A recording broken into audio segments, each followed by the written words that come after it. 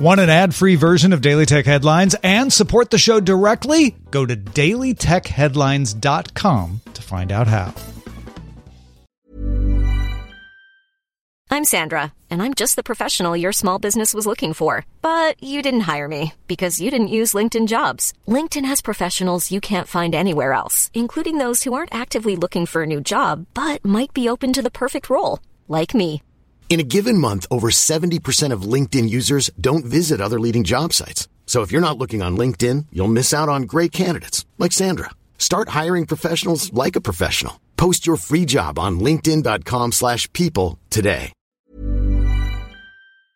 My business used to be weighed down by the complexities of in-person payments. Then, Stripe Tap to Pay on iPhone came along and changed everything.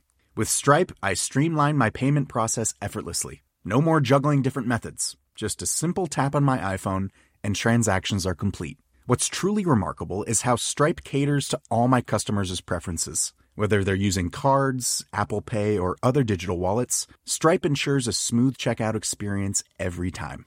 Setting up Stripe was a breeze, taking just minutes to get up and running. From local markets to global retailers, Stripe helped me expand my reach and grow my business with ease. To learn how Tap to Pay on iPhone and Stripe can help grow your revenue and reach, visit stripe.com/tapiphone. These are the Daily Tech Headlines for Monday, August 3rd, 2020. I'm Rich Straffolino. Microsoft announced that following negotiations between CEO Satya Nadella and President Trump, the company would continue discussions about a potential acquisition of TikTok's operations in the United States, Canada, Australia, and New Zealand from ByteDance, setting a deadline of September 15th to complete negotiations. The president had previously stated he planned to ban TikTok in the U.S. over national security risks. Reuters reports that, according to sources, the negotiations will be overseen by the Committee on Foreign Investment in the United States that has the right to block any agreement. Microsoft says it may invite other American investors to take a minority stake in the company and does not plan to provide further updates until negotiations are complete. Bloomberg sources say SoftBank is in advanced talks with NVIDIA to buy ARM in a deal possibly worth $32 billion. SoftBank bought ARM in 2016 for $31 billion. The sources say NVIDIA is the only company in concrete discussions, and a deal could be done in the next few weeks. NVIDIA mostly makes GPUs, but its Tegra mobile chips used in the NVIDIA Shield and Nintendo Switch are based on ARM designs.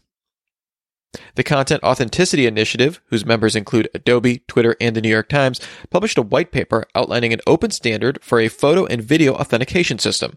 This standard will be built in hardware like cameras and phones, as well as in editing software like Photoshop, creating a digital signature when media is initially captured and a new signature after each edit. This signature could optionally include the creator's name and location information. The group will now work on prototyping the system. There currently is no timeline for when the standard might become available. Google launched the Ads Transparency Spotlight plugin in the Chrome Web Store.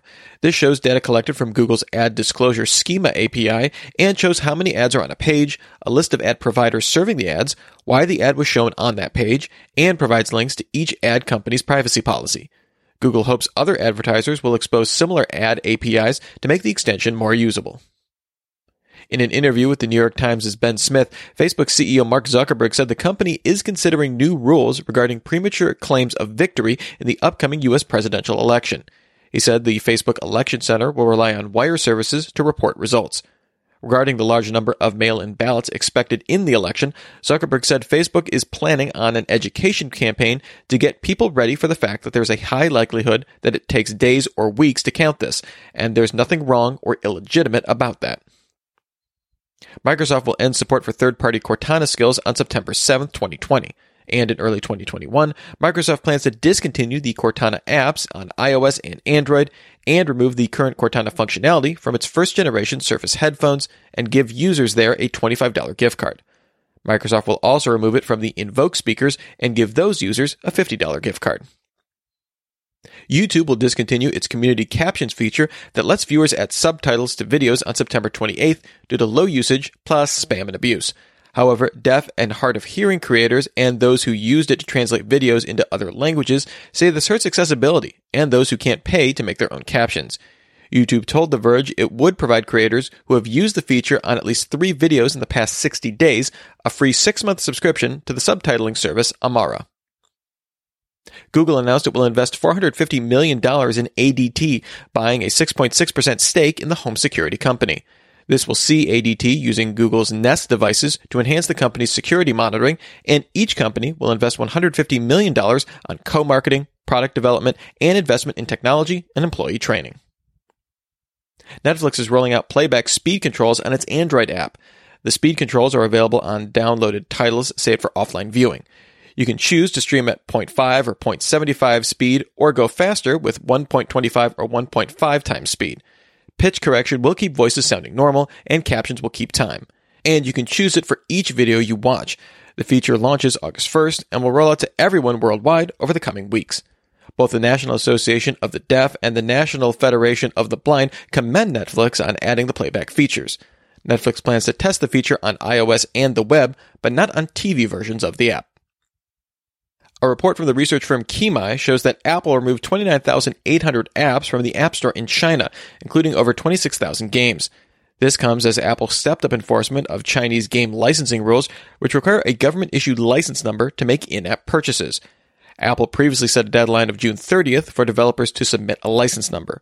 Previously, Apple allowed titles on the App Store if the developer was waiting on license approval from the government. And finally, Sony confirmed that the PS4 DualShock 4 controller cannot be used for upcoming PlayStation 5 games.